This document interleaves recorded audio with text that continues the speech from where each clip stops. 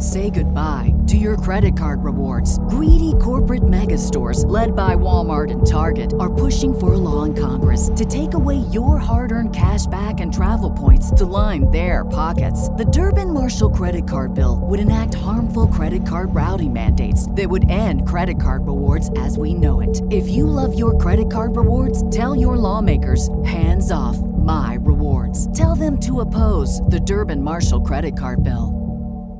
What's the easiest choice you can make? Window instead of middle seat? Picking a vendor who sends a great gift basket? Outsourcing business tasks you hate? What about selling with Shopify?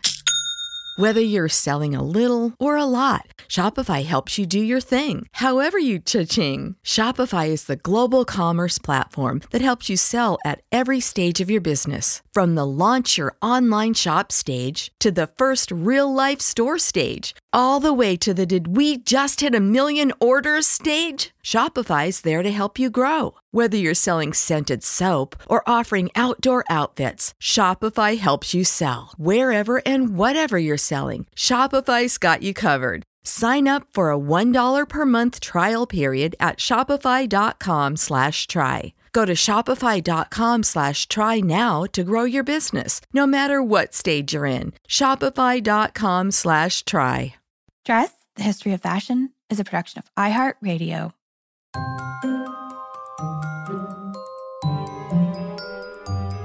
With over 7 billion people in the world, we all have one thing in common. Every day, we all get dressed. Welcome to Dressed, The History of Fashion, a podcast that explores the who, what, when of why we wear.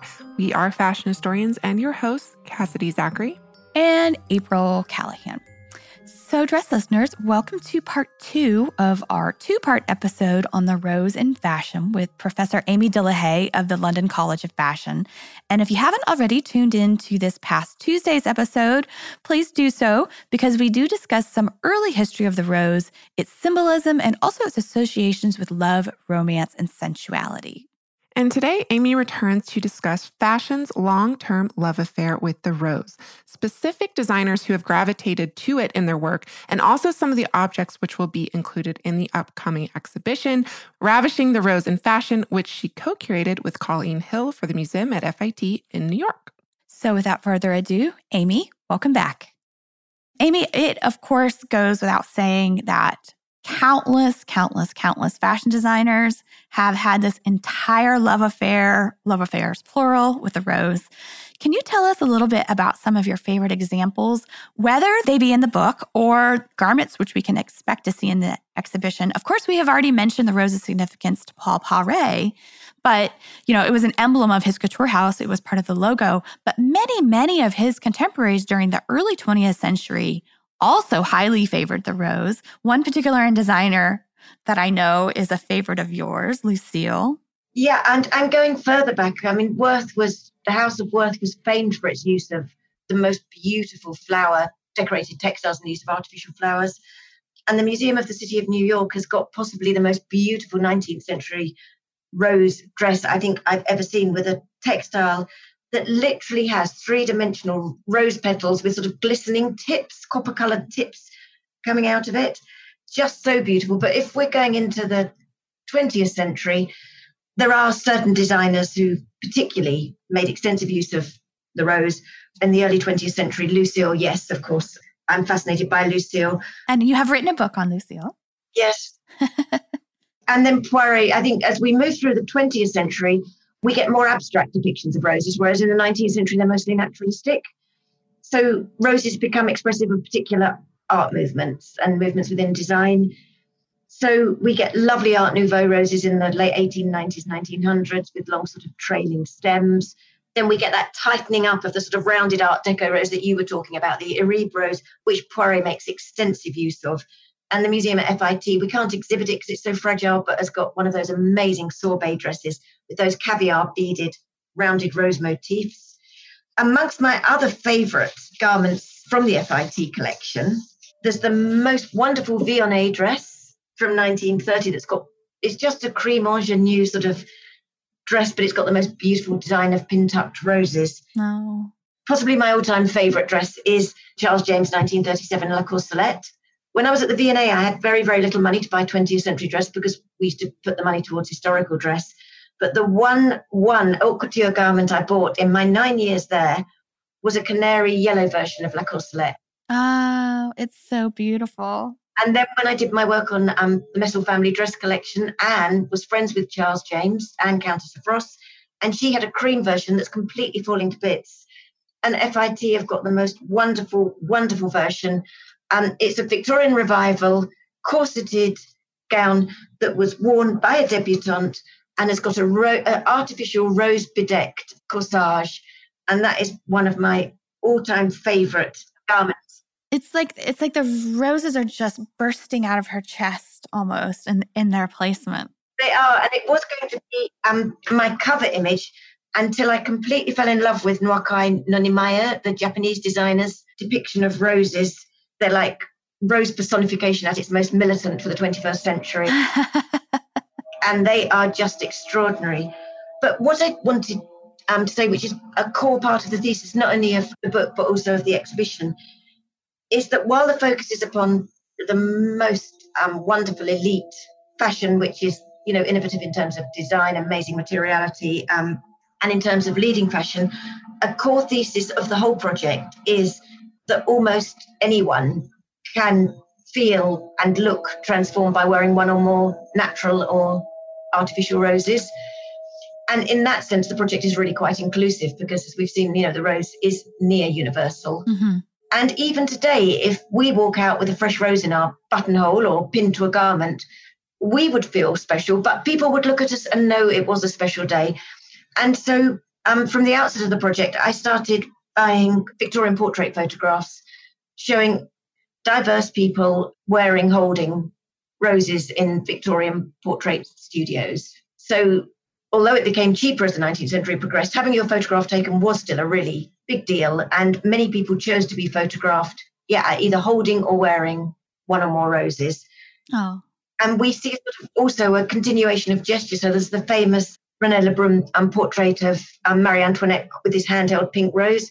And then I found the most beautiful carte de visite of a Japanese woman wearing a kimono, holding the rose with the exact same gesture. Oh, I love that. And I found pictures of African-American women, one woman seated with a whole lap full of roses, which is completely beautiful, bridal photographs with people with roses, people holding rose baskets. And so in the exhibition, we're also going to show just lots of people who can't wear Charles James or Schiaparelli or Lucille, but they can wear fresh or artificial rose.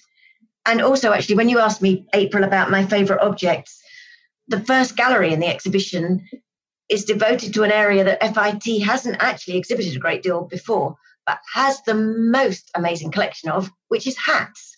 Yes.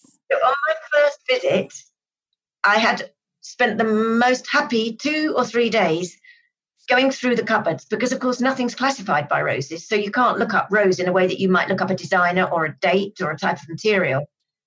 And I went through all your cupboards of hats that have all been laid out now in amazing new storage. And we've got an incredible now, a garden of hats. So as people enter the exhibition, they're going to walk into a garden of hats. Oh, I can't wait. Hats decorated with roses in the form of roses, like in the form of sort of clustered roses. And you've got the most amazing Mr. John hat called Primavera, which is like rose, like a form of rose petals with other flowers on. And you've got that amazing surreal red shoe, which is like the form of a rose. And the stiletto heel is this green stem with prickles coming off it by Busso. So as a result of COVID, I think we're going to not be able to have a lot of the loans that we'd hoped to have. But what it does mean is that we're going to bring out all sorts of objects from FIT's collection, which might not have otherwise been exhibited. So there'll be some, better known examples like the corselet dress. Mm-hmm. But we're also going to exhibit garments like by the designer Irene and other designers that might not be quite so well known, but who also expressed an incredible love of roses in their work. Yeah. And I'd like to maybe fast forward from Irene to another designer that almost everyone knows, who returned again and again and again to the rose in his collections, but in a very particular manner. Amy, how does the rose fit into Lee McQueen of Alexander McQueen's broader lexicon of what he was doing? Well, in the project, I awarded Dior and Dries van Noten as sort of fashions floriculturists and Alexander McQueen as fashions rosarian. McQueen was completely fascinated by the rose and all the duality and complexities that we started to discuss. He was interested in the rose in the context of degradation and death, its ephemerality, as seen in sort of vanitas paintings, where it's there as a sort of symbol of the fleeting beauty and fragility of life. His expression of roses became more joyful, moving into the 21st century. I'm thinking particularly of the Sarabande collection, where he sent models down the catwalk in dresses that were like in the form of a cage stuffed full of hydrangeas and roses. Yeah, and dresses just inspired by the look, the feel, the form of roses. And then when his patron and really close friend, Isabella Blow, died, he made the most romantic gesture of having a rose named after her and entwining their names together by calling it Alexander's Izzy. And it's a lovely sort of apricot and pink rose. And, he loved his garden in his house in Sussex. And then tragically, when he took his own life, all of the images that he'd made famous of the skull and roses became, all too prescient. Mm-hmm. Sarah Burton has obviously continued in her own very distinctive and talented way to pay homage to many of Lee's original designs, but also the rose featured prominently in her own life. And she talks, when I'd said earlier about there was this festival in ancient Rome called Rosalia, ever since that date, rose-growing nations have held rose festivals, like in Pasadena in America, where the roses are grown. And throughout England as well, there were annual festivals where girls dressed up as roses. And she remembers that as part of her childhood, growing up in the north of England. Mm. So there's a bit of nostalgia to it as well. Yeah, and so has designed the most extraordinary dresses, again, which take on the look, the feel of roses. One of the more contemporary exhibits in the exhibition is the amazing hard-shelled knuckle duster clutch bag she designed, which has got a sort of the form of a knuckle duster that you hold with these great big blood red roses on top. And then the hard shell of this bag has got a sort of design of red lace depicting roses on it, because it's important that not only is it the design and materials of dress, but it's also the fastenings and the trimmings of dress, lace buttons, fans, handkerchiefs, all sorts of things that are also rose decorated. Mm-hmm. And Comme des Garçons, correct me if I'm wrong, is another brand which has embraced the rose again and again. And you specifically note that their spring-summer 2015 collection, which was entitled Roses and Blood. Would you tell us a little bit about that as well? The Roses and Blood collection is quite a dark collection, even for Comme des Garçons. And again, there are these garments that are just these huge forms that have, I suppose, the look and the texture of roses rather than particularly the shape. But what was interesting is that we can date a love of roses right back to Comme des Garçons sort of early collections in the 1980s. But what was radical then was that rather than having naturalistic depictions of roses, she and also Galliano at a similar time created these garments that were sort of like clustered fabrics which suggested roses. And if modernity is all about sort of truth to materials and not adding extraneous decoration, Comme des Garçons made these amazing garments that suggested roses by this skillful manipulation of the fabric, which is something that Sarah Burton's done with huge whirls of fabric by twisting it and manipulating it. The skills in her atelier are incredible, making these extraordinary dresses that are the look and the form of roses. Mm-hmm. And I guess we could think of that as postmodern, as the opposite of modern, right? Yeah, absolutely. You're absolutely right. Yeah, it's taking it to the next stage. Yeah. And speaking of taking things to the next stage, near the end of your book, Amy, you write not necessarily about the use of the rose as a motif, but actually how the plants themselves are starting to kind of worm their way into fashion. This was most intriguing. Before we wrap up for the day, because I don't want to take up too much more of your time, can you tell us about what one of your students at London College of Fashion is up to? Ashley Chambers, what is this project that she's working on?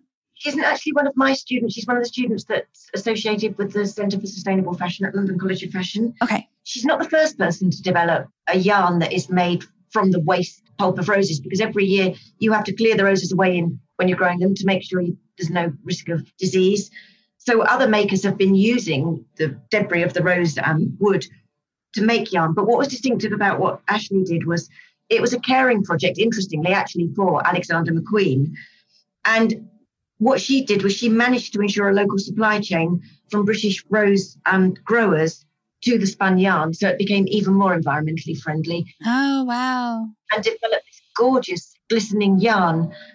And I explored this in the context of sustainable fashion, but also I likened the modern flower industry of cultivated roses to fast fashion industry in which, workers are incredibly exploited, and how diversity is being lost in favour of sort of uniformity and, these long roses that we buy in supermarkets with these long straight stems that all the consumers want, against, the diversity of the huge range of all different roses that grow that we could enjoy.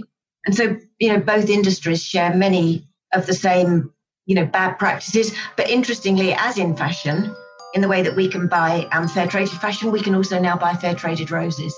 Mm-hmm. Yeah, absolutely.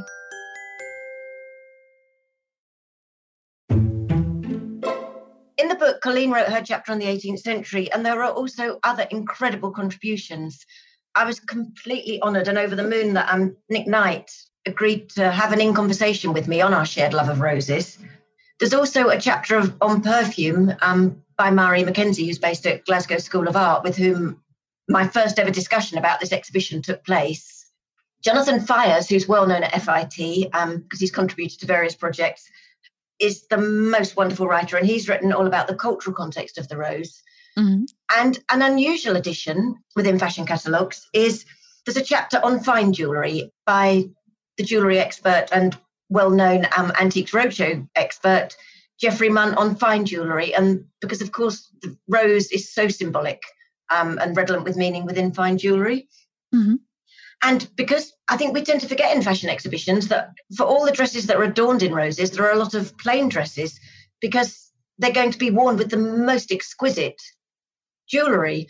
And because in fashion galleries, quite often we can't exhibit the fine jewellery, we exclude it, not only from the exhibition, but also from the discussion.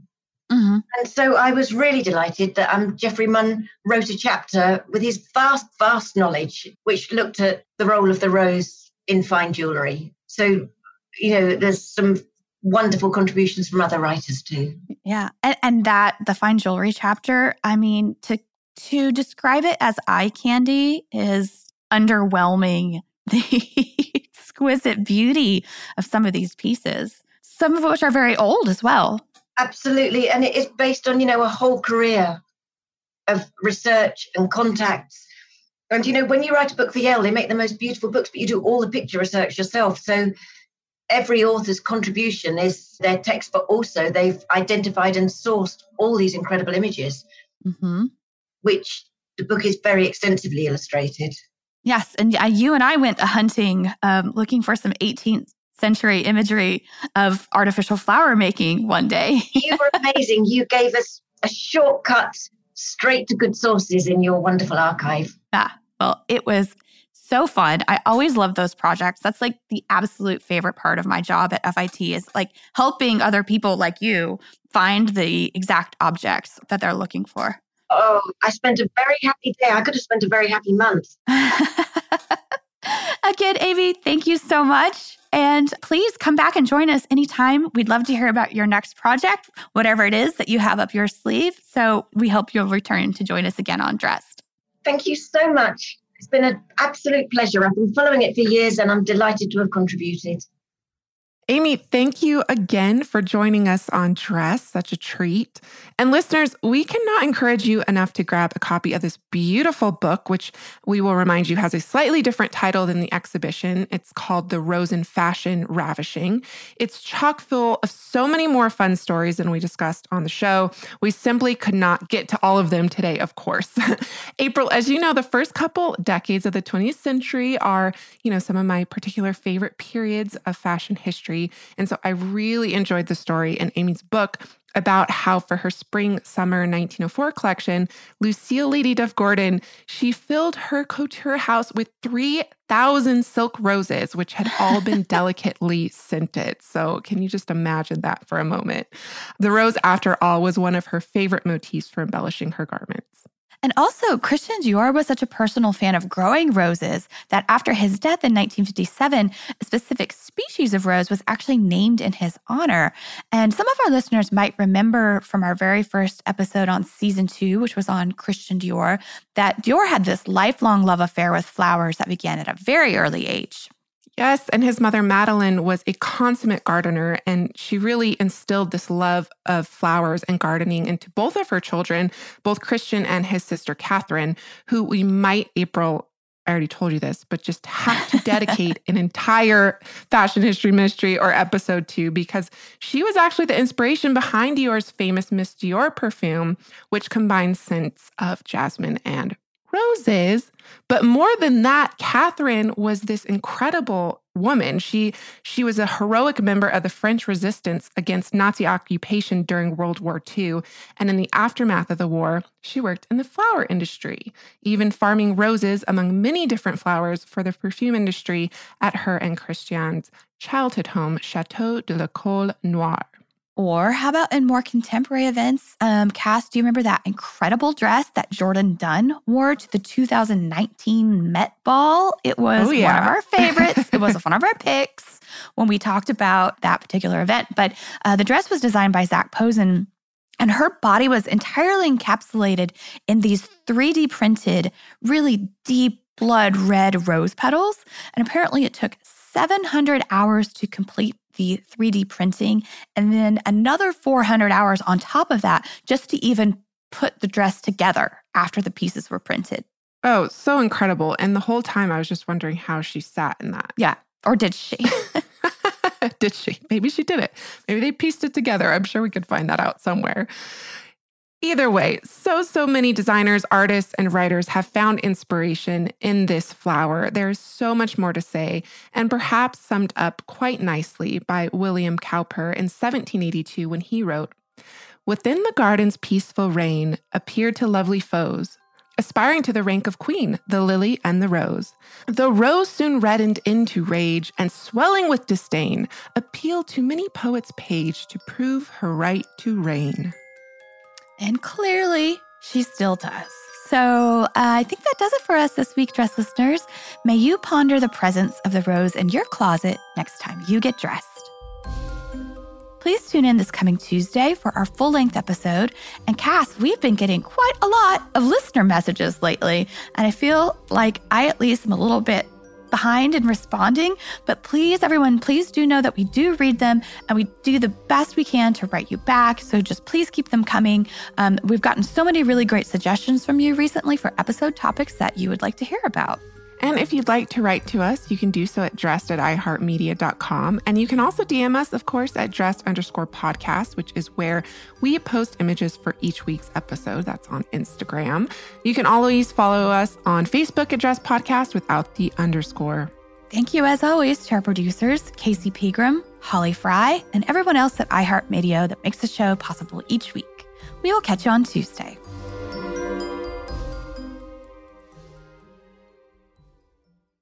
Dress, the History of Fashion, is a production of iHeartRadio. For more podcasts from iHeartRadio, visit the iHeartRadio app, Apple Podcasts, or wherever else you listen to your favorite shows.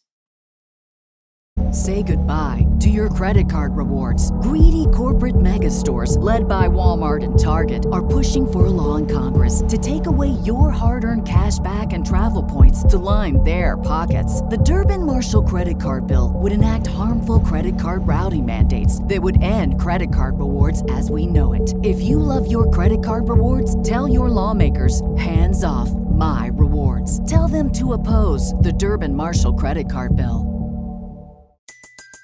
Everybody in your crew identifies as either Big Mac Burger, McNuggets, or McCrispy Sandwich. But you're the Filet-O-Fish Sandwich all day. That crispy fish, that savory tartar sauce, that melty cheese, that pillowy bun. Yeah, you get it. Every time. And if you love the Filet-O-Fish, right now you can catch two of the classics you love for just $6. Limited time only. Price and participation may vary. Cannot be combined with any other offer. Single item at regular price. Ba-da-ba-ba-ba.